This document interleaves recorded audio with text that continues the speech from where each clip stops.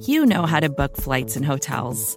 All you're missing is a tool to help you plan that unbelievable travel experience. That's why you need Viator. Book guided tours, excursions, and more in one place. There are over 300,000 travel experiences to choose from, so you can find something for everyone. And Viator offers free cancellation and 24/7 customer support for worry-free travel. Download the Viator app now and use code Viator10 for 10% off your first booking in the app. Find travel experiences for you. Do more with Viator.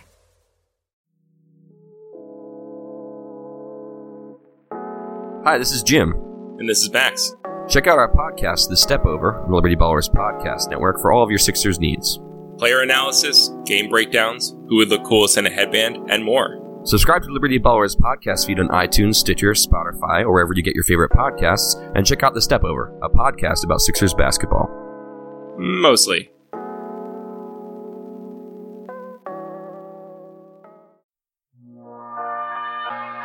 Ladies and gentlemen, can I please have your attention?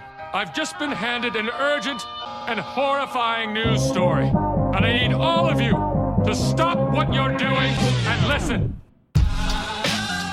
Hello, Bleeding Green Nation, and welcome back to BGN Radio. This is episode number 20. I'm John Stolnis from BleedingGreenNation.com. You can follow me on Twitter at John Stolnis, and it's Dallas week, everybody. We have got your Eagles Dallas preview coming up. It's Sunday Night Football, back at the link after a 1-week break, and man, if you're going to get a game after a bye week on Sunday Night Football, what better than Dallas week here as we get the next installment of this huge rivalry with the Cowboys. And joining me for this preview episode, as he does every week, is the man, the myth, the legend, the brains behind the operation at BleedingGreenNation.com, Mr. Brandon Lee Gouton. Follow him on Twitter at Brandon Gouton. BLG, how you feeling, pal? It's Dallas week, buddy. John, how could you not be excited for this game? How you are, clearly, and everyone should be. This is a huge game. This is especially just coming off of that Monday night joy of a game to watch, where Dallas is getting their butts kicked on the national stage. It was amazing. An embarrassment. It's just great to see. And now here the Eagles are at 4-4. Coming off of their bye week, coming into the second half of the season, getting that golden opportunity to not only prove that, okay, the Eagles are back, we're going to set off the second half of the season right, get off to a good start here, but you also have the chance to just stomp on the Cowboys' throat. They're 3-6 if they lose this game on Sunday, and at that point they're pretty much done. Some Cowboys fans, I think, already want to see the team bottom out. We can talk about that a little bit later, but for now, everyone should be excited. It's huge. It's the biggest Eagles-Cowboys game we've had in a while, and really the biggest one we've had at the link in a couple of years, because you think about it, the last 2 years they've been these Week 17 meaningless games for meaningless for the Eagles in 2017 last year, and then meaningless for the Cowboys the year before that because they had everything locked up. So it's a huge game. Sunday Night Football, national stage. Let's do it. Yeah, and you remember last year when they had a Sunday night game, the only game of the season last year that mattered. The Eagles trailed 9-7 at halftime before scoring 30 unanswered points to win that ball game 37-9. But we have had we are going to get into this rivalry here in just a few minutes. But before we do that, you mentioned that the Cowboys season is over if they don't win this game. They fall to 3-6. They're done. Even as weak as the NFC East is, and there's an outside possibility an 8-8 team wins this division, but I don't think that's going to happen. That usually doesn't happen. For the Eagles, however, 4-4 coming into this game. And I've seen it in a lot of different places that the Eagles are picked to be a team that will go on a second half run. And a lot of the reasons for that is the quarterback, which we're going to get into here in just a few minutes as well. But if they lose this game, BLG, if they fall to 4-5, what does the rest, is the second half over? I mean, is this must win for the Eagles too? John, do not speak this into existence. I will not allow this to be thought out. To answer your question, buddy, when you look at the second half of the schedule here, and that's what I did during the bye week, I did that record prediction on BleedingGreenNation.com. There's really room for like one divisional loss, and even that, isn't still a guarantee. You win the division here, so it is a must win for this team, and just not only just because of that, but just because of like, how are we really going to feel like this season? You know, they still have a chance if they lose to the Cowboys. They have every reason to win this game. The Cowboys are coming off a short week where they just got their butts kicked. They're not good. I think the Eagles match up very well against this Cowboys team. I shared the stat earlier this week from Michael Kist, who first put it out there that, you know, they're facing a quarterback who holds onto the ball longer than any quarterback they faced. Like, this is an offensive line that has some injury issues. They should be able to get after Dak Prescott. They should be able to beat this team. I don't see a good reason why they shouldn't. Again, they're at home. They're breaking out the black jerseys. Like, everything seems to be, they're getting players back from injury. Like, everything, they have Golden Tate now. Everything is pointing to, like, this is it. Like, this is where the Eagles step up. They kind of put some of those first half of the season issues behind them, and they really step up here and they take this game and they advance to 5-4. And depending on what Washington does, they play the Buccaneers on Sunday before the Eagles play. So we'll see how that game goes. Obviously, Washington not very looking good after that loss to Atlanta on Sunday. So, and then obviously losing both of their starting right guards and Paul Richardson, their top receiver too. So we'll see how they go there. But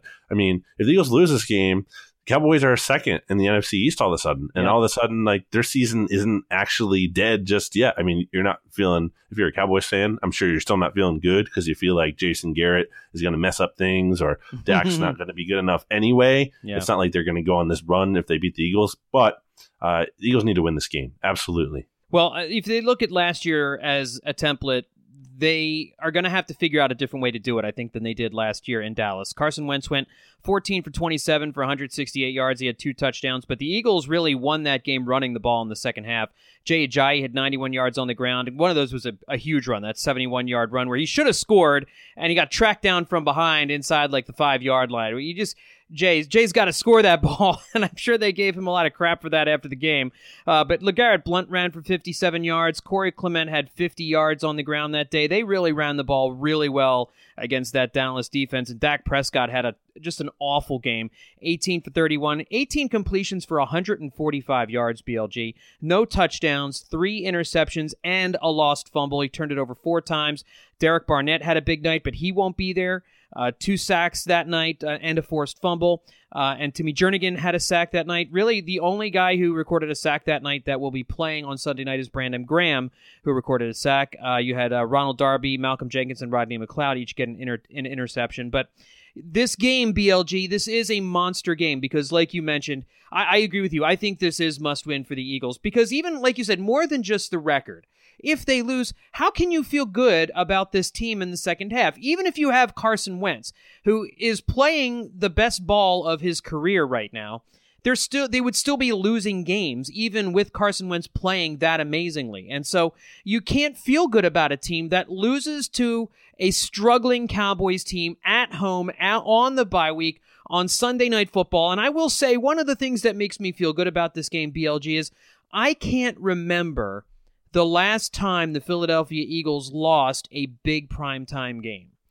And they obviously didn't lose one last year. And I'm going back to 2016. I'm trying to remember a big Sunday night or Monday night game where the Eagles fell flat and they just weren't able to do it. And I'm having trouble remembering one. So this is a game in recent seasons. This is the type of game this team steps up for and gets ready for. And just listening to the players this week, knowing how big a rivalry this is, a lot of these players have no love lost for the Cowboys whatsoever. They are going to be up for this game. There's no excuses. There are no excuses for losing this football game on Sunday night.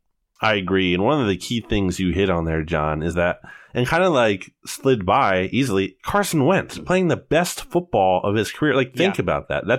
That doesn't match up with what, the team record is, obviously. I'm not saying it's not true. I'm just saying, like, it's so easy to forget that just because they're only 4-4, yet Carson Wentz is posting better numbers than he did in the first 6 starts of last year, which is crazy. And that's just a testament to how really amazing he is. And it's even more impressive, I would argue, again, when you consider the context, like we talked about last week in the grades episode. You have to consider, he's missing a bunch of skill players. The offensive line isn't as good as it was last year. The coaching arguably clearly isn't as good as it was last year. So for him to be doing all this in spite of that, that's huge. And then just looking at the quarterback matchup for this game. I mean, last year really revealed to us, I think, what the difference between Carson Wentz and Dak Prescott is. And I think a lot of people, already had this feeling going into the year, but it was just clear that when everything broke down for the Eagles in terms of they were having these injuries last year and they were facing adversity, they went on the road to the Panthers and they were all these penalties. They faced adversity at times last year. They were able to overcome it. And a large part of that was because of Carson Wentz. And you look at the Cowboys, on the other hand, last season, and they had a lot of issues, injury issues, different things going on, Ezekiel Elliott suspension, and Dak Prescott couldn't elevate that team. Right. I think that's what Dak Prescott is. I think that no matter what you think of him, and I think it's very clear that he's not very awesome, but even if you think he is better than he is worse, I don't know how you can argue that he's the quarterback who elevates the team. He's the quarterback, in my mind, that you can win with. I know, Michael Kiss and Benjamin Solak like to talk about that a lot. He's a win-with player. You're able to win with him, and everything is going well around him. The protection is great, kind of like in that Nick Foles category. Like, you can win with Nick Foles, clearly. But is Nick Foles going to elevate your team on a weekly basis throughout the whole season? No. He's just not. He's not that kind of player. Neither is Dak Prescott. And Carson Wentz is in the meantime. And now we haven't fully seen that this year, in terms of the record, but I just think in terms of ability, he can. And I think that's why this game and this second half of the schedule is so important too, not just for this season, but for going forward, to see Carson Wentz to be able to kind of step up here down the stretch. Has been all the talk about him not being clutch or whatever coming out of that Panthers game. Right. I mean, I think it would be pretty clutch of Carson Wentz and, dare I say, Aaron Rodgers-like, if he can kind of put this team on his back down the stretch here and be like, we're going to the playoffs, boys. And I think he can do that. And I think that is the difference. And I think that's the difference we're going to see in Sunday night's game. I expect Carson to come out on fire. I think, this is a big moment, and I don't think he is going to shy away from that moment. I think we're going to get a big performance just like we did last year. I mean, how awesome was he in that Cowboys game last year? I think back to that. Yeah, the numbers didn't tell the story in that game, BLG. Right. I think he made some crucial plays. If you think back to that Alshon Jeffrey touchdown where it's 4th down and he delivers a strike in between two defenders to a diving Alshon Jeffrey for a touchdown. I mean, that is clutch right there. That is a huge play. So I think we're going to see that difference in the quality of quarterbacks on Sunday night, and very much so in the Eagles' favor. We're going to dip into that just a little bit more when we get to the matchups here in a few minutes. We're also going to answer a couple of mailbag questions that we got. We'll give you our NFC East picks as well, and go over the injury report here in just a second. But first, I wrote something for Bleeding Green Nation this week, BLG. I outlined my 5 favorite Dallas Eagles games of my lifetime, and I didn't include the NFC Championship game in 80 because I was 4 when that took place. But there have been so many great moments in this rivalry, and over the years, I think it has been the NFL's best rivalry. I do think in recent years the rivalry has been overblown just a little bit, and really it's for this main reason. And this is kind of my Dallas Cowboys take here. And I don't know if it's a hot take, but it's definitely something I've been thinking about for a number of years. And I still think the national media and the country as a whole puts the Dallas Cowboys, and we see it every year when the team valuations come out, when Forbes releases their team valuations, and the Cowboys are always way up at the top. They've been the number 1 valued NFL franchise for forever. The Dallas Cowboys are no longer special. BLG. There's nothing special about that organization. They haven't been special for a little less than a quarter of a century. Since Troy Aikman left, since Emmitt Smith left, and since Michael Irvin left, since that big 3 left, the Dallas Cowboys have had a couple of nice seasons here and there, but they have been absolutely no different, and I would argue maybe even in the bottom half of NFL teams, the bottom 2/3 certainly of NFL teams over the last 20 years. What is special about this team? They have a big stadium.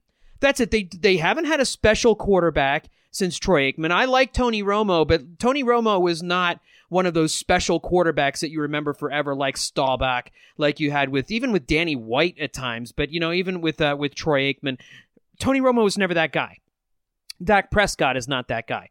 Ezekiel Elliott's a great player, but he is not changing the face of this franchise with how he's playing.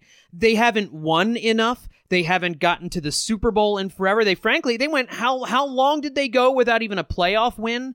I mean, it was 15 years they went without a playoff. Time. They're not special anymore. The only thing special about the Dallas Cowboys is that stupid star. That's the only thing, the uniforms and that star, because the owner isn't special, the coach isn't special. I mean, for years, one of the things that made the Cowboys special were the head coaches. Tom Landry for forever, and then Jimmy Johnson right after that. Soon as Jimmy Johnson left and you got Switzer in there, it's been a never-ending line of buffoons. Even when Bill Parcells was in there, you were not getting peak Parcells. So this has been a franchise that's been wandering around aimlessly for the last 20 years, and that's why I just don't think they're special anymore. They're just like everybody else. There is absolutely no difference between the Dallas Cowboys and the Cincinnati Bengals anymore. Wow, I love it. And to put some more context to what you're saying here, John, these numbers come from Russell Baxter on Twitter.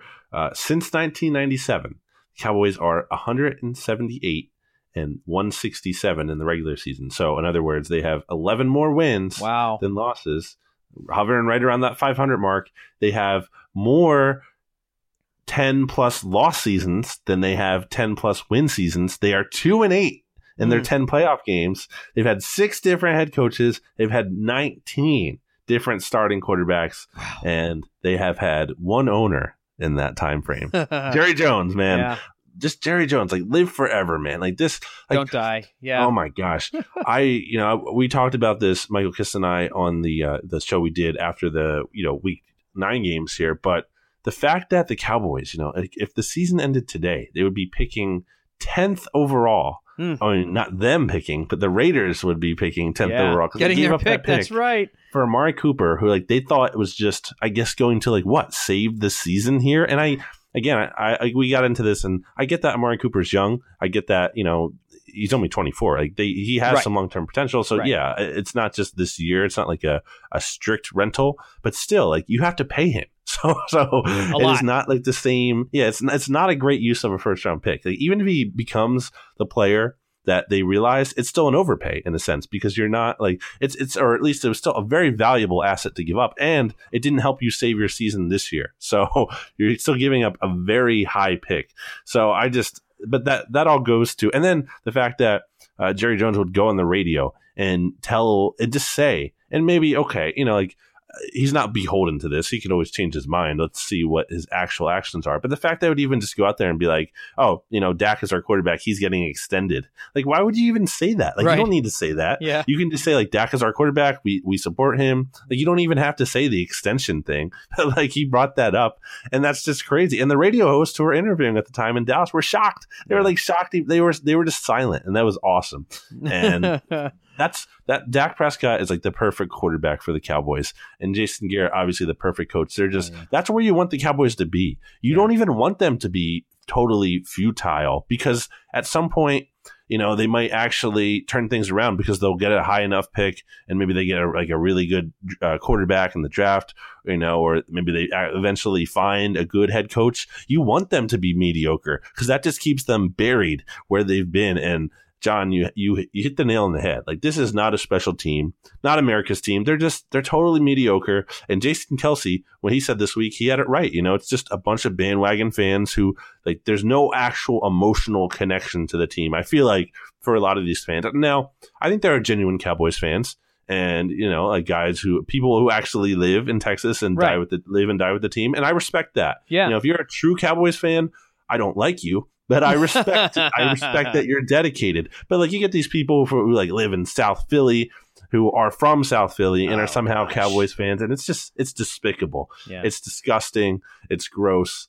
It's just, you can't. There's no respect for that. That is terrible. And I think it's very funny how this. To me, that this once, being a younger fan, that this once was quote unquote America's team, because in my lifetime they haven't been. And for people to be the Cowboys still have all these more rings than the Eagles, and I feel the whenever I hear that, and I see these people on Twitter. They always look very young in the avatar. And I'm like, you haven't seen any of those titles, man. What does that even mean to you? What are you watching these on? Like VHS replays? Like, come on. Like, I saw the Eagles win the Super Bowl in person with my own eyes. I was looking at the field this year, and it was one of the best moments of our collective lives, and it always will be. You didn't see that, and guess what? You're probably not going to see it for a long time. Yeah, no, that's 100% right, and that's why it was so rough, with the Eagles, not having won a championship since 1960. None of us, even of my age, born in 76, were even anywhere close to witnessing something like that. So, yeah, you can't lord that over us anymore, and it's just, you can argue over the last 20, 25 years that, TV has really evened the playing field. It's the Dallas Cowboys used to be on every week, and sometimes that was the only team you'd get to see other than your hometown team. And so that's how they became America's team. They were beamed into every single household for forever. And now that's not the case anymore. You see the Cowboys about as much as you see the Cardinals, about as much as you see the Rams. It's just, and from year to year, there is no one team that's doing it over and over and over again. Every year, it's a different year with different marquee teams. There is no, except for the Patriots, there's no one marquee team year in and year out most of the time. You have a team that's on a 3, 4, 5 year run or something like that, and then it goes away. You don't have the super teams like the Cowboys used to have when they used to beat the Eagles all the time. I think there was one stretch in the 60s and 70s where they beat the Eagles 22 out of 23 times. It's in the piece that I wrote for BleedingGreenNation.com. But as I was going through my favorite games, real quick before we get into the injuries, do you have a favorite Eagles-Cowboys game in your lifetime? It has to be 44-6. I've got a different one than that, but I obviously 44-6 is great. But it's so, when you think back about it though, like, it was so crazy that the Eagles even had a chance to be in that game. Like, right. They shouldn't have been. Like, they needed so many things to break their way that day. And unlikely things too, if I recall correctly. Yeah. Like, things you would, like, if you were looking at that, you would just be like, like, this isn't going to happen. And they just, and how many times, like, did we see, Andy Reid teams come up small in big moments or like fail? Right. And it's just like, so you had this expectation that something could go wrong, but that was not that. That was totally different. I remember too, just looking at Brian Dawkins on the sideline before that game, and just the Eagles getting the news that it was like winning in. I think it was Tampa won and Oakland won, and that Jeff set Garcia the stage. helping the Eagles That's out. Right. So that was great too. But and then they just totally walloped that team. That was awesome. Everyone was getting involved. The defense was scoring. Dawkins, that was really his. That was his last year with the team, right? That was like 08. His last. Yeah. Truly, I guess, really big game at the Link. I can't remember the playoffs. Oh man, but. At least, at the very least, his last big regular season game, and certainly a defining moment at the end of his career with the Eagles there. So that, to me, is the one that sticks out the most. Yeah, because they went to Minnesota and won, and then went to the Giants and won. Yeah, we just remember it by the score too. Like, says it all. Like 44-6. Yeah. Everyone knows what that is, even though I just think it's awesome. Well, my favorite all-time game was the 4th and 1 game, and that was because it had a special connection. I was in college at the time, and I was either a sophomore, I was like a junior in college, and I was living with a bunch of Cowboys fans, and I was the only Eagles fan. And this is in central Pennsylvania, so this kind of feeds into what you were talking about. I realize when you go to college, people come from different areas, but I went to a very small college in central Pennsylvania. Most of the people who went to my school came from that general area, eastern, southeastern Pennsylvania, maybe some western PA, but there was an inordinate amount of Cowboys fans at that time. And this is in peak Emmitt Smith, Troy Aikman, Michael Irvin time. Okay, this is 1995, the first Ray Rhodes year, and it was just I remember watching that game in a common area, and the Eagles were down 14-0 at one point, and then they come back, and Switzer, it was peak Barry Switzer. I mean, it was just beautiful, and everybody knows. I don't have to recount the whole thing, but I just remember going absolutely crazy when they stopped Emmitt Smith the first time, and then being on the floor when I realized that the play had been blown dead for the 2-minute warning. and just knowing that the Cowboys were going to convert. Because I knew they were going to go for it again, and I knew they were going to convert, and they were going to go down the field and score. And so when they didn't, and then the Eagles ended up winning that game, that was such a sea change because it had been such a rough few years, and you just got the feeling like, hey, this season actually might turn out to be something. And that was the year they later went on and beat the Lions 58-37 in the wild card game, a game I went to, which was just a huge party the whole entire time. They ended up losing to the Cowboys in the divisional round, and so at the end of the day, the Cowboys got the last laugh. But that, to me, is my favorite all-time Cowboys-Eagles game, just because it had some social aspects to it for me that made it particularly satisfying. So everybody's got one, BLG, and that's the great thing about this rivalry, and maybe we'll get another one of those games here on Sunday night. So let's start to get into this Sunday night game a little bit, and let's go over the injuries here. We look at this Eagles team as being one that we thought we were going to get a very important piece back this week. Darren Sproles had returned to practice, BLG, and I know you. I think it was Mike and Ben were talking about the possible return of Darren Sproles, but he's back in practice for a day or two, and then we get news that he re-injured his hamstring. It certainly looks like he's not going to play this week, and BLG, I just gotta feel like he's done. You know, the Eagles can't continue to wait for Sproles to get healthy here. I feel like they've got to move on. They've got to figure out something here, because this is just something that doesn't seem to me like it's going to heal here. What's your take on Darren Sproles and where we are with him right now? It just sucks, man. Like, it does suck. What is going on here too? Like, I'm upset. Like, is the medical staff to blame? Like, what? How can you keep him out this long? And he comes back and practices, and this immediately happens. Like, maybe is it just he's old? Was he going too hard in practice? Like, what's the deal here? Like, and it feels like it's not just with him. Like, the Eagles have had a number of soft tissue injury issues this year. Like, and they have this new medical staff. Maybe they're bad. Like, I don't know. But in any case, it's sad. Like, it's very frustrating.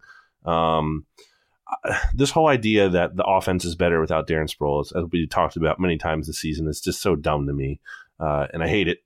Just from a blocking standpoint alone, it's not true. Like, this team needs him. Like, to be like, oh, it's not a big deal, or they got to move on, whatever. Like, I don't agree. They need to. I mean, if he can't play like at all, obviously you put him on IR. But I think they need to hold out hope that he can still come back. Even we don't know how serious this is yet. There's been no timetable on it. Hopefully it's a minor thing. It doesn't sound like that, but we'll see. Yeah. But they need him because their running backs aren't producing right now. You're not getting a lot of great production out of Wendell Smallwood. And by the way, Bo Wolf had a great stat on this earlier this week that I had tweeted out about, and he of course got mad at me because I didn't link to the article. It was my mistake. I did link out afterwards, Mr. Bo Wolf. But the point was that Wendell Smallwood is facing the fewest 8-man boxes in the league this year at 3.3%. Now, part of that is the Eagles are opting to run him when they see light boxes. But to me, that also says they don't necessarily trust him a lot against heavier boxes, and nor should they. And even despite that, the fact that he is getting all these lighter boxes, his longest run this season is still 15 yards, and his average of 4.3 I think looks less impressive when you consider he's not facing heavy boxes like this. He's facing light boxes and he's still producing fine. Yeah. So, and he's your lead guy, and he's not very inspiring to me. He's fine. I'm not saying he's terrible and they need to cut him. It's just there's nothing to get excited about with Wendell Smallwood. He's fine. Yeah. He's a replacement level running back to me at best. And then Corey Clement has, again, 12 yards on his last 12 carries. He's averaging 3.3 yards per carry this season. You're not getting anything out of him right now. It seems like he's hurt or something.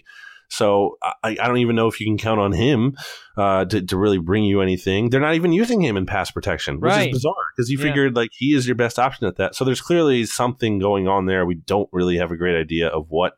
Maybe the hope is he can get the bye week helped and he can step up in the second half of the season. That would be awesome. But right now, I can't just assume that's a sure thing. And then you have Josh Adams, who has been productive these last couple of weeks here. He's been their most efficient running back from a yards per carry standpoint. But it's kind of tough. They're probably not passing to him when he's out there. So, and I don't necessarily know that you're trusting him the most in pass protection either. So he's kind of a limited player in that sense. He might be the best pure runner on the team right now, but I think he's kind of limited overall as a player. So to have all that and it's not a great situation to work with. I would love to have Darren Sproles back, and it's so unfortunate that that he had to have this setback. He had this message on Instagram that he posted tonight, which I don't really know what it means, but I'll read it. He said, injuries are part of the game, rather 35 or 25. I've been blessed to have not endured any major injuries until this later part of my career. But at 35 and injury-free, I can still rock with the best in this game. I'm doing what I can to get healthy and finish what I started. Thanks to all my fans still riding with me. Prayer emoji, hashtag Bear Gang, hashtag Fly Eagles Fly. So it sounds to me like I guess he's still hopeful that he can come back this season. We'll see. But what was the last thing I wanted to say on that? Oh, I don't know. Man, I lost it. It's not good. No matter. The big thing. Sorry, the big thing, annoying coming out of this is that now the Eagles, we don't know what's going on in punt returner, John, because guess what? The Eagles felt for some reason they just had to get DeAndre Carter off the roster, even though he's produced when he's had opportunities. And now look, like, this isn't the biggest deal in the world. I'm not saying Howie Roseman should be fired, but this is pretty dumb. Like, this was a dumb and avoidable mistake. And to me, I've been trying to think of comparisons all day. To me, it's not the perfect comparison, but it's like you got a cheeseburger or like a double cheeseburger from McDonald's or Burger King, wherever, and you have it in front of you, and it's fine. You know, it's not the best dinner ever, but you're going to eat it. And all of a sudden, like, you get a phone call and from your friend, and they're like, "Hey, I'm going to bring a pizza over," and it's just like, it would be like you just taking that burger and throwing it immediately in the trash. It's like, you don't need to do that. Like, you can hang on to it. You know, like maybe wait, like you don't just need to immediately dispose of this thing you have because another thing might be coming on the way. And now it's a little bit different of a situation. It's not the perfect analogy because the Eagles did have to make a roster move to free up space. Like you had to move something out of your refrigerator to put the hamburger in there instead. So maybe you throw out 3-day-old spaghetti or something. Right. You don't throw out the hamburger. Exactly. See, I'm with you on your metaphor. I got you. What was the rush to get DeAndre Carter to bring in T.Y. McGill? Like, you really needed another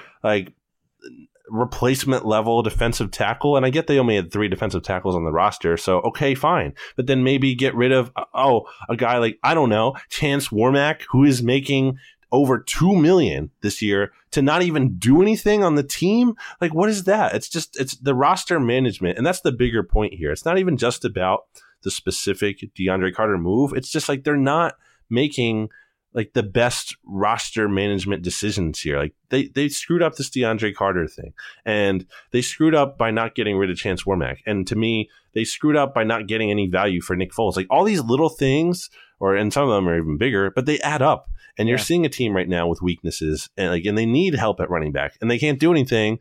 And it's like, well, it would have been nice if they could have, used some of these things they have. They're kind of just wasting away right now, and use that to help the team. So that's my big rant on DeAndre Carter and Darren Sproles and everything.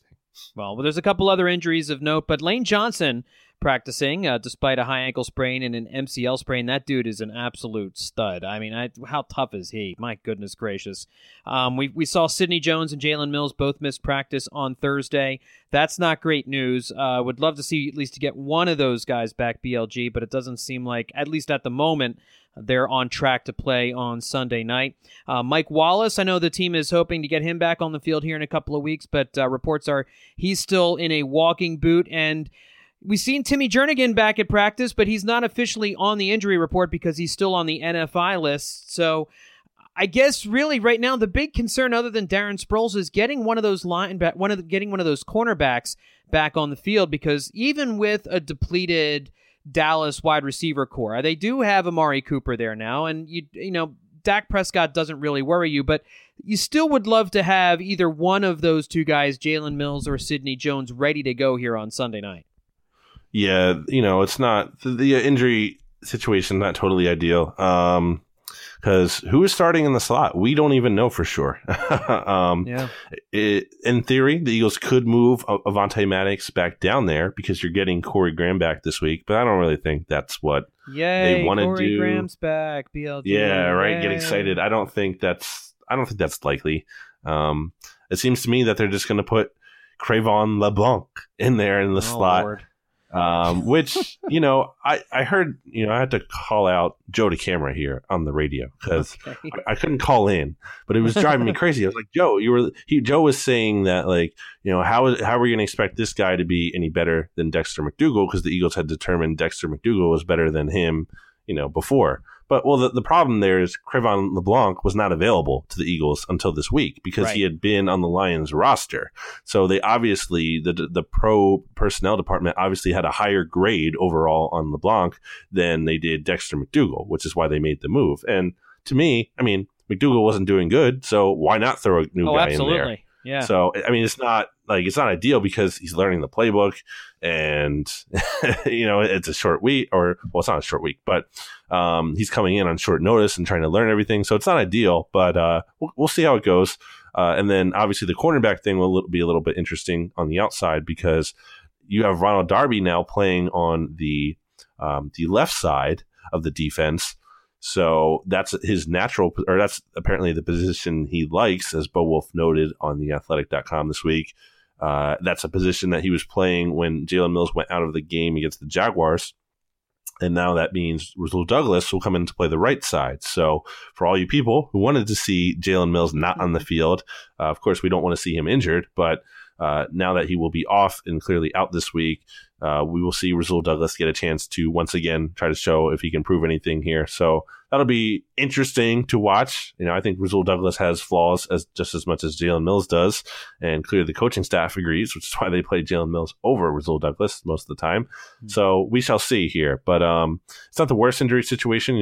They're getting guys back, as you mentioned, and there's hope for those long-term guys like Mike Wallace. I had seen that. I think it was Zach Rosenblatt had mentioned that Mike Wallace is expected to be out of the walking boot on Monday. So and he's eligible to return to the roster. And I'm not saying it'll happen. I'm just saying in terms of when he's actually eligible, it'll be after this week. So he can be activated at any point after that. And obviously Mac Hollins and Richard Rodgers are able to be activated now. The Eagles can only pick two of those guys, so we'll see. And then Timmy Jernigan, getting him back in practice is good to see. So there are positive developments here that might not necessarily impact this week, but just looking forward down the road. So aside from the Darren Sproles thing, which again, it just sucked because you woke up today, you saw that news, and it kind of put a damper on this optimism coming out of the bye. Not completely, but a little bit. But they're in decent shape and might not be able to say the same thing for the Cowboys.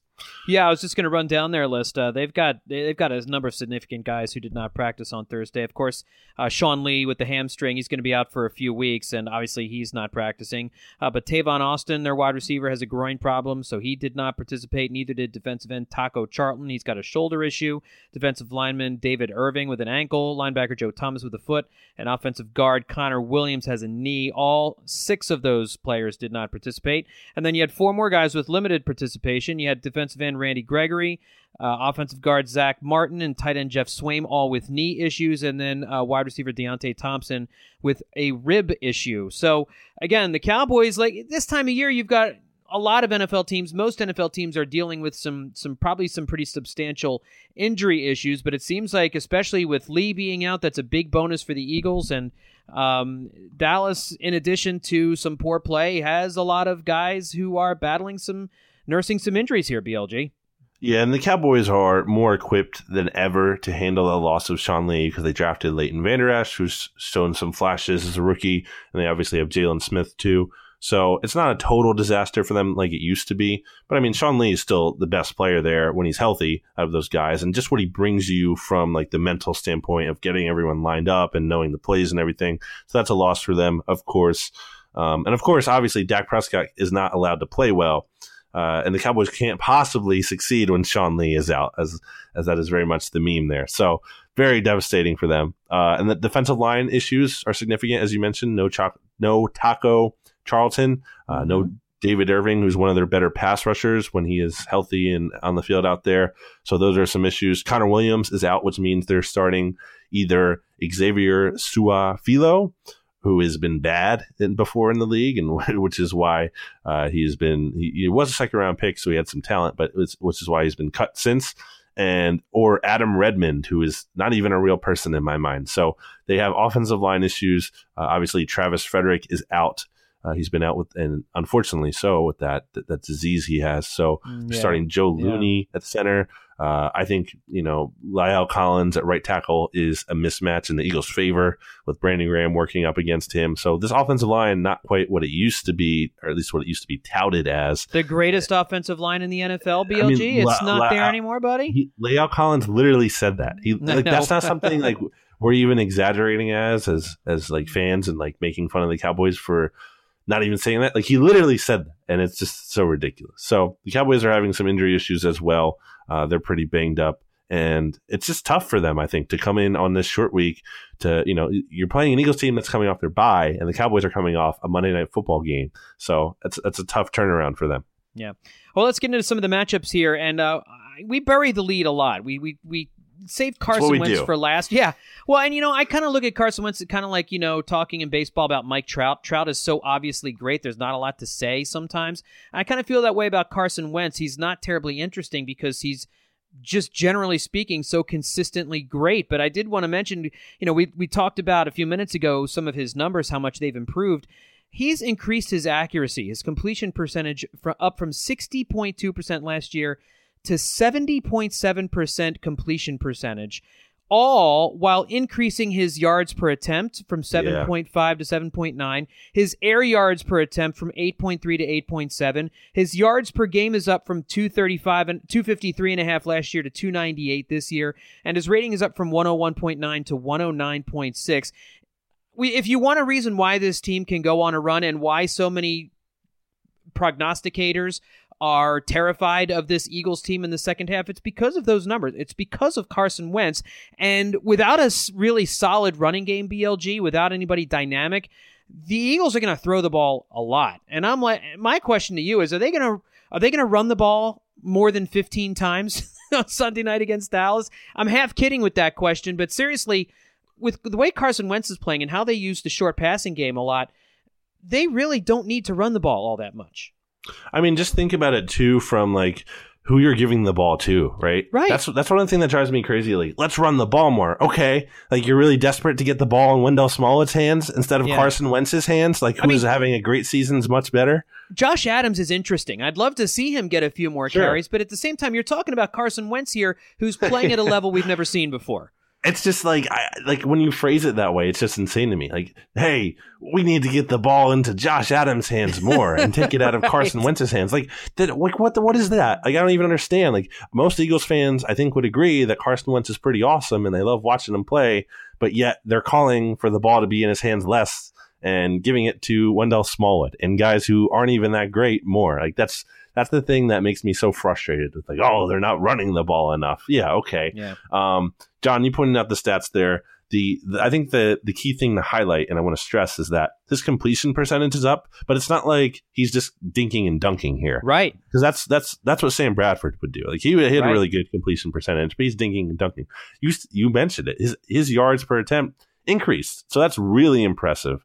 And I think, just from not just the stats, but, the scouting standpoint too, you can just see he's throwing more accurate passes for the most part this year. You're not seeing as many of those like WTF throws where like a guy is open and he's just kind of overthrowing him along the sideline. He still does that, don't get me wrong, but it's just not to the same extent to me. So that's great to see.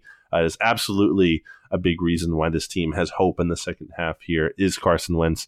And, again, I'm excited to see him. I hope, to your question, John, the Eagles actually do run the ball more than 15 times, but only because they have a big lead late in the game and they're just trying to pound the clock out. I would love to see that. And excuse me, that thought is in my mind there, that what if this is just another 44-6 kind of game? Like, what if the Cowboys just come in here, they're on a short week, they're already kind of feeling like their season is over, and they just no-show this game, and the Eagles just come out of the bye and totally just destroy them, like just slaughter. The Sunday night slaughter is what they will be calling it. If the Eagles just come out here and stomp them into the ground. So, and I don't think it's impossible. And I think Carson Wentz is a big reason why that could happen. I just think he could come out and he could be on absolute fire. And obviously I hope that's the case.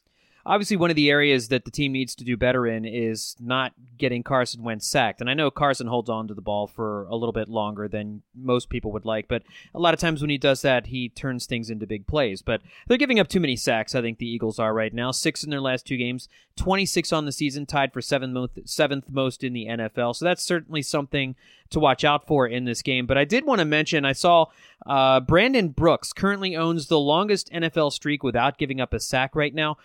I think Brandon Brooks is the most underrated Eagle over the last 3 years, BLG. When we're talking about the offensive line, we mentioned Jason Kelce, we mentioned Jason Peters, we mentioned Lane Johnson. We talk about Halapoulivaati Vaitai more than we talk about Brandon Brooks for obvious reasons, because Vaitai has had to play more filling in for Peters, and he's had his ups and downs.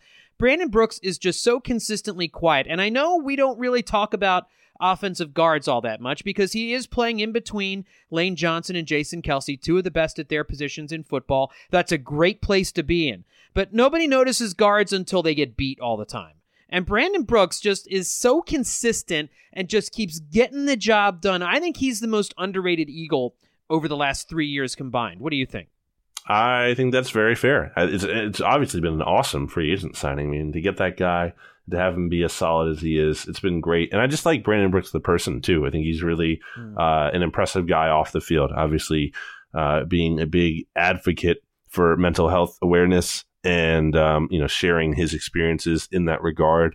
And just kind of, honestly, just a fun guy to talk to in the locker room. Like earlier this year, I had asked him about the fact that the Eagles were one of these only 5 teams or so to have all 5 starting offensive linemen return. And I was like, Brandon, how much does offensive line continuity really matter? Because I feel like that's just something people talk about a lot. It's like a big talking point. But how much does it actually matter? And he actually sat there. He gave me a thoughtful answer. And then he also talked about how, in a different part of the interview later on, he was talking about, how the Patriots, and like the Texans were similar to that culture and how it was miserable there. And so just point being of me bringing this up, he's just very honest, a very cool guy, I think, and a guy that certainly goes underappreciated. But honestly, I think that's the way he would probably rather have it, in the way hey, if I'm not getting noticed, I'm doing my job. And that's been the case. So that's been awesome. Let's turn our attention to the Cowboys, and we talked about Dak Prescott a lot, but I want to just continue for a second because I have some Dak stats for you here, BLJ. Lots of good Dak stats for everybody. Dak Prescott has not thrown for more than 275 yards in any game this season. 33 other quarterbacks have. On Monday night, Prescott had his 10th game with multiple turnovers over the last 2 seasons, tied with Jameis Winston, Derek Carr, and DeShone Kizer for the most in the NFL. Over his last 16 games, he has a 7-9 record, 21 turnovers, and 20 touchdowns. Dak Prescott has the lowest third down success percentage in football this year at 22%. I ask you to tell me the difference right now between Dak Prescott and Tim Tebow. There isn't one. Right? I mean, it just, I think, Dak Prescott had a solid rookie season, right? I mean, a good rookie season. Solid, good rookie season. He was fine, but he's fallen apart, BLG, and we've looked at this Eagles defense, and one of the reasons they've struggled to score is because they've had long fields all year. I mean, we've seen this offense move the ball for the better part of the season, but they've had to go a long way, and they've missed some field goals and had some turnover issues, and they've just had some drives where they get 1 or 2 first downs and then stall out. We've seen that a lot this year from this team because every drive is starting from the 25 or back. The defense has not been able to get turnovers. Well, we mentioned it going into the Jaguars game with Blake Bortles, and it didn't really play itself out. Here is a game against a quarterback who, as you wrote about for Bleeding Green Nation, holds on to the ball longer than virtually any other quarterback in football and has a propensity to turn it over. If this defense can't pile up a few sacks and get some turnovers in this game against the Cowboys, I don't think it's ever going to happen this year, BLG. Yeah, I think that's very well said. Again, just the way they match up against Dak, it's just, to me, and we saw it last year, right? Like when we saw the Eagles play the Cowboys in the meaningful game on Sunday Night Football in Dallas, like Dak couldn't do anything against him. He had a bad game, and I fully expect that to happen here. Like I fully expect the Eagles to be able to get to him, to create pressure. And as Benjamin Solak has highlighted on Twitter, like Dak is just playing scared right now, honestly. And the Eagles defensive line, when they are in full gear, they are a scary unit because they are going to create pressure. They're going to make his life tough. It's going to be a tough environment, obviously, there with the link and the crowd noise. So it's not going to be an easy place for him. And when we go back to Dak Prescott and we, look at that 2016 season, I think it was so easy coming out of it because I wholeheartedly believe this, that it was so predictable he was going to take a step back. Like the fact that he won Rookie of the Year that year is such a joke to me. Like he does not have that success without Ezekiel Elliott. Like Ezekiel Elliott should have been Rookie of the Year. It's so clearly, really. They were running more than they were passing the ball. Like there was a reason for that because that's what they're good at. And Dak that year had the third fewest pass attempts of any quarterback in the league. So again, and that's what it comes down to. The Cowboys are better when Dak has to do his job less, which tells you a lot about that player to me.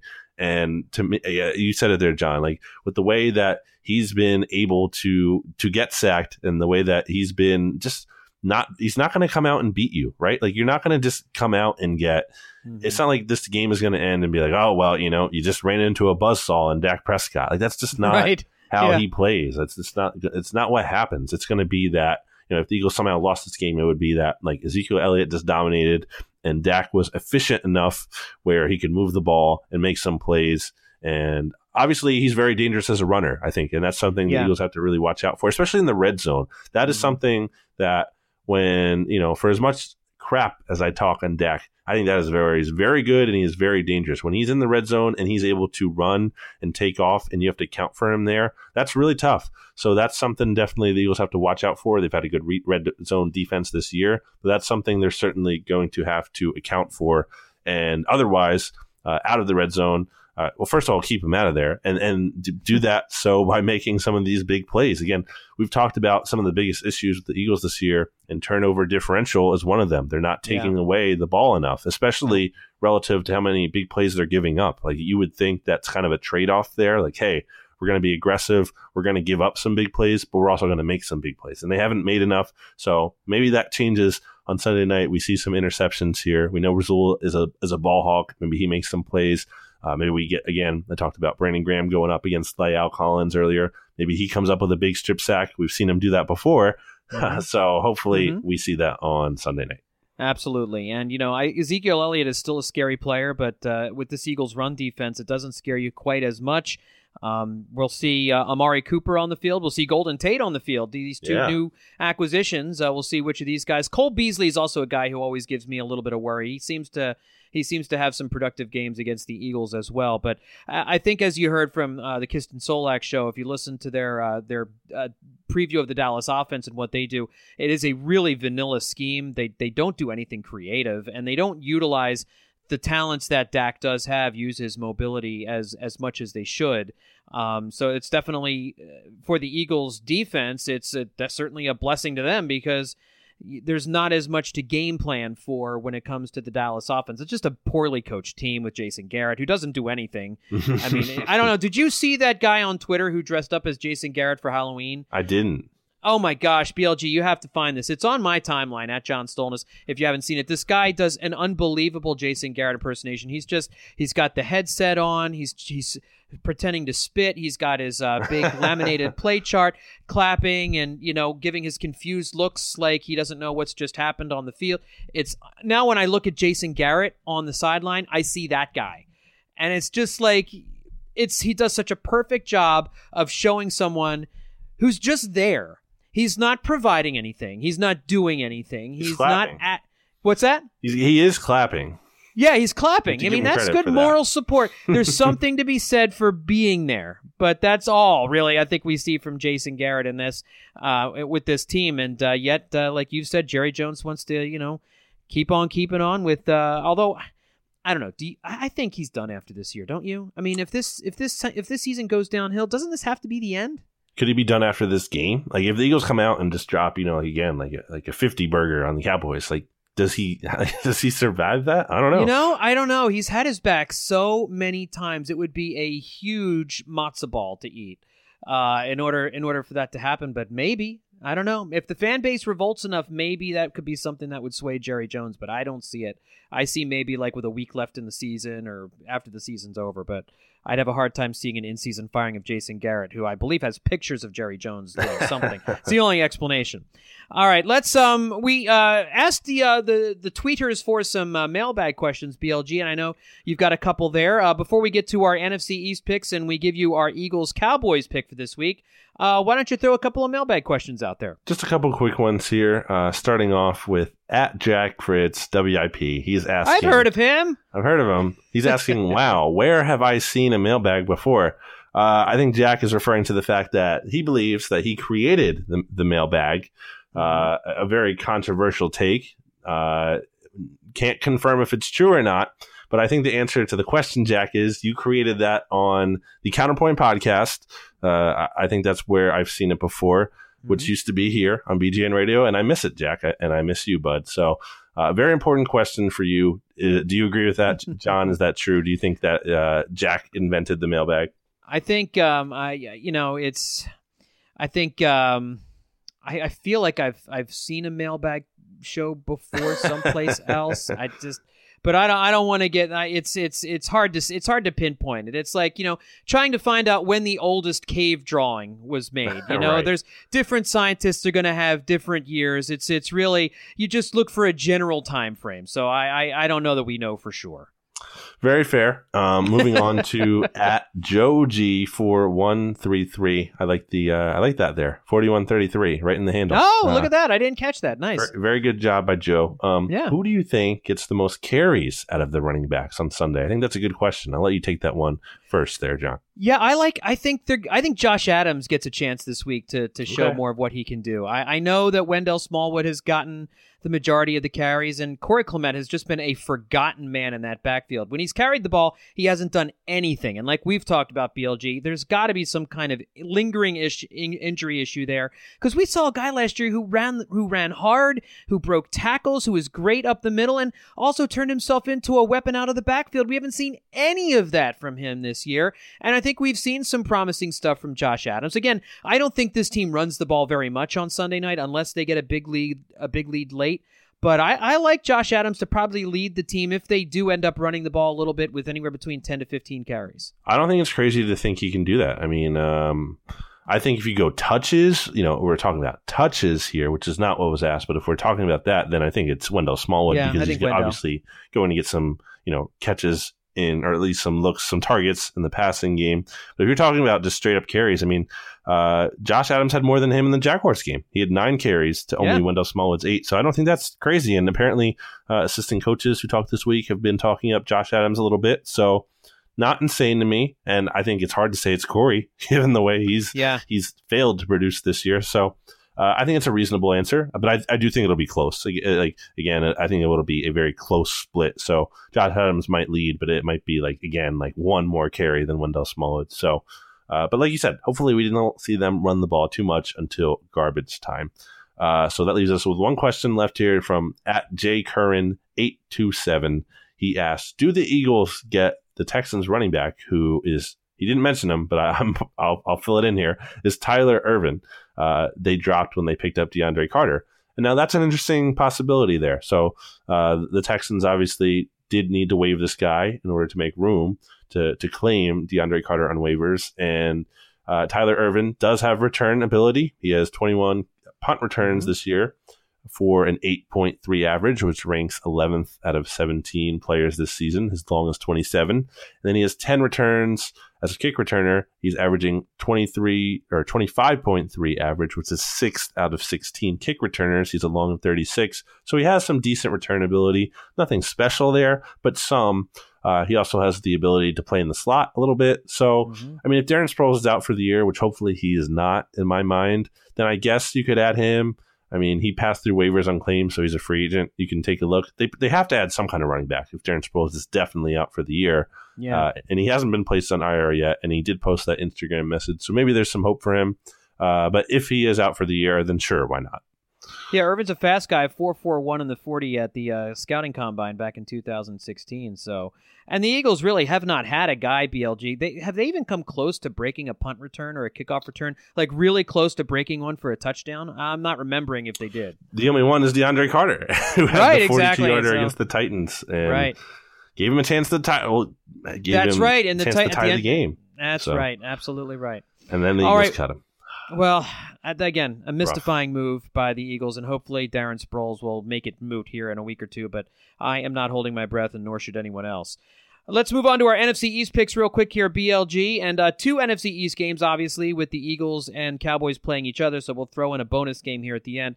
First up, Washington at Tampa Bay. As you mentioned, Washington has some serious injury issues along the offensive line. They had a terrible game against the Falcons, who are coming on. The Falcons playing some better football right now, and they are going into Tampa to play a Buccaneers team that has a pretty terrible defense, BLG, but they have weapons on offense still, and this is a Washington team that has that high floor, very low ceiling. Generally, you just don't know what you're going to get from this team week in and week out, like most of the teams in the NFC East. How do you see this one shaking out?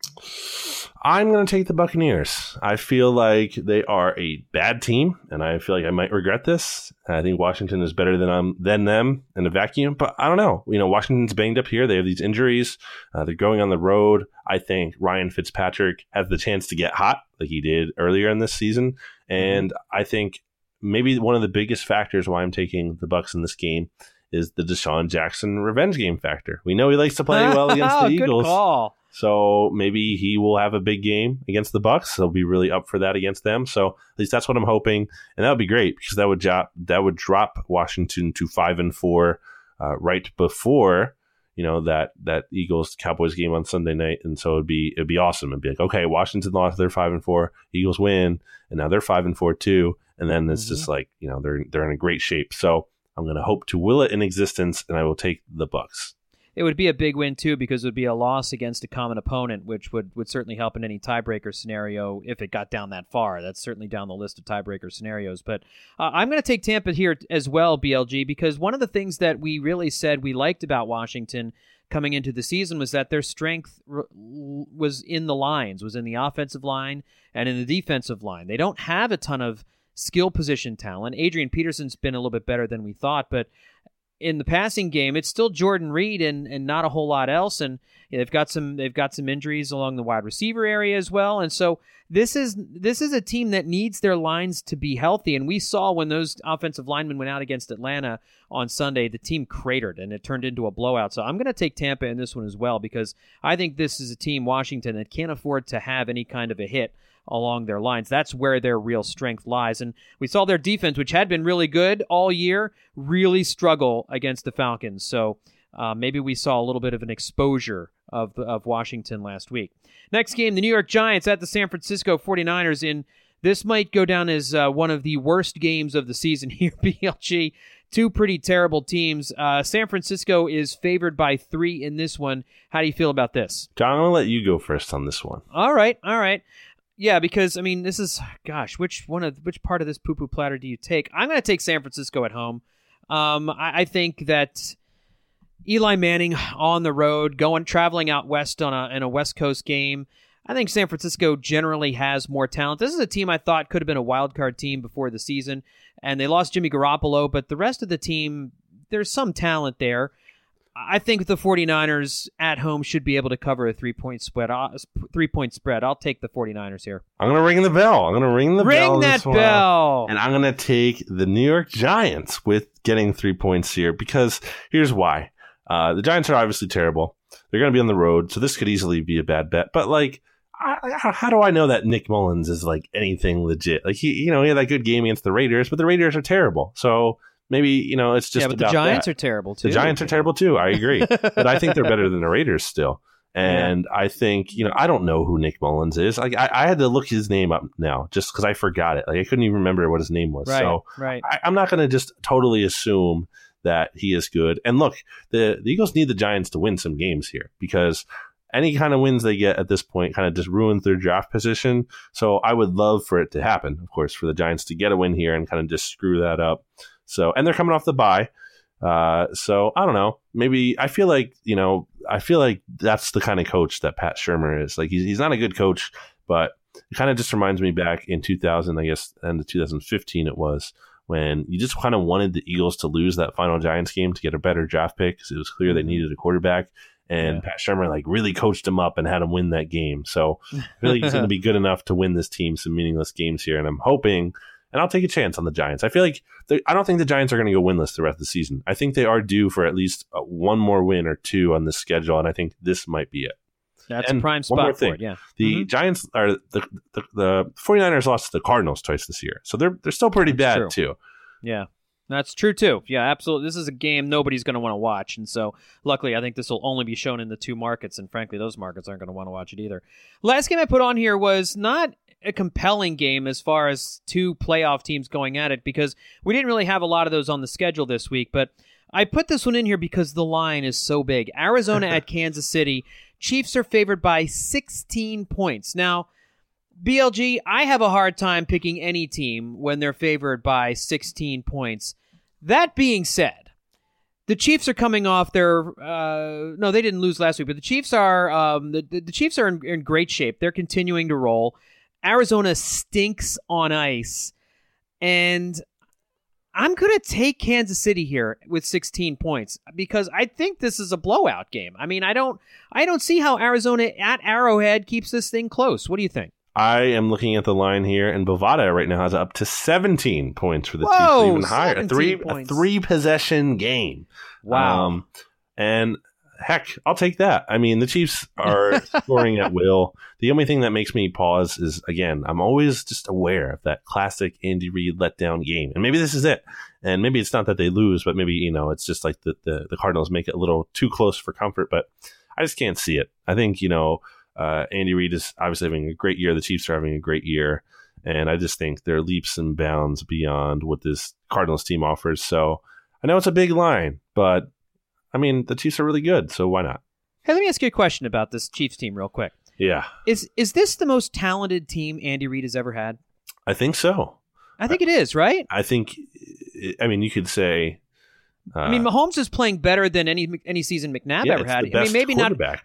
not. 04 McNabb was amazing with Owens. That was a pretty amazing season, but this is the most talent he's ever had, isn't it? It is, and it's funny because you want to be like, oh, this is finally the year, and he's going to do it. The Chiefs are going to win, but there's that little part of you that can't be all in because you've just seen it way too many times before. Yeah. And if that's how the season ends, that's what it's going to be once again. It'll be like, another year where Andy gets to the playoffs and they don't win. I don't know. I feel like it actually may be different this time, and we've said that way too many times, but I feel like it might be. I do too, and I think it's kind of funny. It would be great if the next step in football analytics is regular season coach and then playoff coach. You have a coach to get you through the regular season, and then you bring in somebody else like a relief pitcher to coach. Yeah, that's great. Yeah, a playoff specialist. Maybe we could bring Parcells out of retirement. He can just be a playoff specialist or something like that. All right, let's give you our picks here for Eagles versus Cowboys BLG. Sunday Night Football. Eagles are favored by 6.5, but this is a game, I agree. I think this is a game that the Eagles will win comfortably. And I know I haven't had much of a feel on this team for much of the first half of the season, but you look at this Cowboys team and how awfully they played on Monday night against Tennessee. Dallas has a short week. They're coming into Lincoln Financial Field. The Eagles are coming off a bye, playing at home. They have clearly the better quarterback. They have much more of a potential to go on a run here. And really, you just look at all of the negativity surrounding Dallas right now. It's kind of a poisonous atmosphere around that team and around that fan base. I think this is Route City here, BLG. I like the Eagles to beat the Cowboys here, something along the lines of 34-10. I'm with you on that one. I just think this is the spot where the Eagles prove they're back. This is the big game where they can just show the rest of the league, oh man, like the Eagles are back. They had this bye week. They've overcome these first half of the season struggles, and I think they perfectly end the Cowboys season here. I feel pretty good about it. I feel very confident. I'm going to say the Eagles win this game 44-6. 44-6. See, that's That's why you're next level, BLG. I mean, I just come out with a regular old score, and you know how to just kind of give it that last little bit. That's why you're the man. That's why you're the brains behind the operation here. Anyway, any final thoughts from you before we wrap up? Win, man, win this game. Make the rest of the season interesting for all of us as well as you. And I said it with Kist, I think, on Monday here, but just obviously everyone wants the Eagles to repeat as Super Bowl champions. That goes without saying. But at the very least, I feel like this season is at least some kind of level of success, or at least if you want to flip it around, it's not a total disaster if they at least win the division. Because if they do that, they're the first team to do that since they did it back in 2004. That's a big deal. It's been 14 years. If they can become the first team to repeat as NFC East champions, I think that's a big deal. And they have that opportunity right in front of them, even with how disappointing as this season has started. And even if they might not be legitimate Super Bowl contenders this year because of their issues and because of how these other teams are just good, so great, and maybe ahead of them in the league right now, just at least win the division. They have the chance to do that. They have the chance to keep their rivals out of the playoffs. I could live with that. So I could too. Get it done. And also, reviews, ratings, iTunes, do that, please. Thank you. Absolutely. Well, listen, we got a big game. This is it. If the Eagles lose, man, I don't know what the rest of this second half is going to look like. So they need to win this game. It's a must-win game for both teams. A huge matchup. Sunday night at Lincoln Financial Field. Prime time, Eagles versus Cowboys. The rivalry continues. For BLG, I'm John Stolnis. Make sure to check out bleedinggreennation.com for every little piece of news on this game coming up here over the next couple of days. Thanks, everybody, for tuning in. We'll talk to you all next time right here on BGN Radio. That doesn't make sense.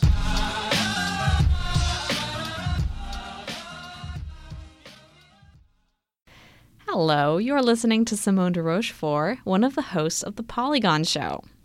It's a show all about the video games that you'll never have time to play, brought to you by four friends who are just as passionate about food, soft drinks, and TV shows as we are about video games.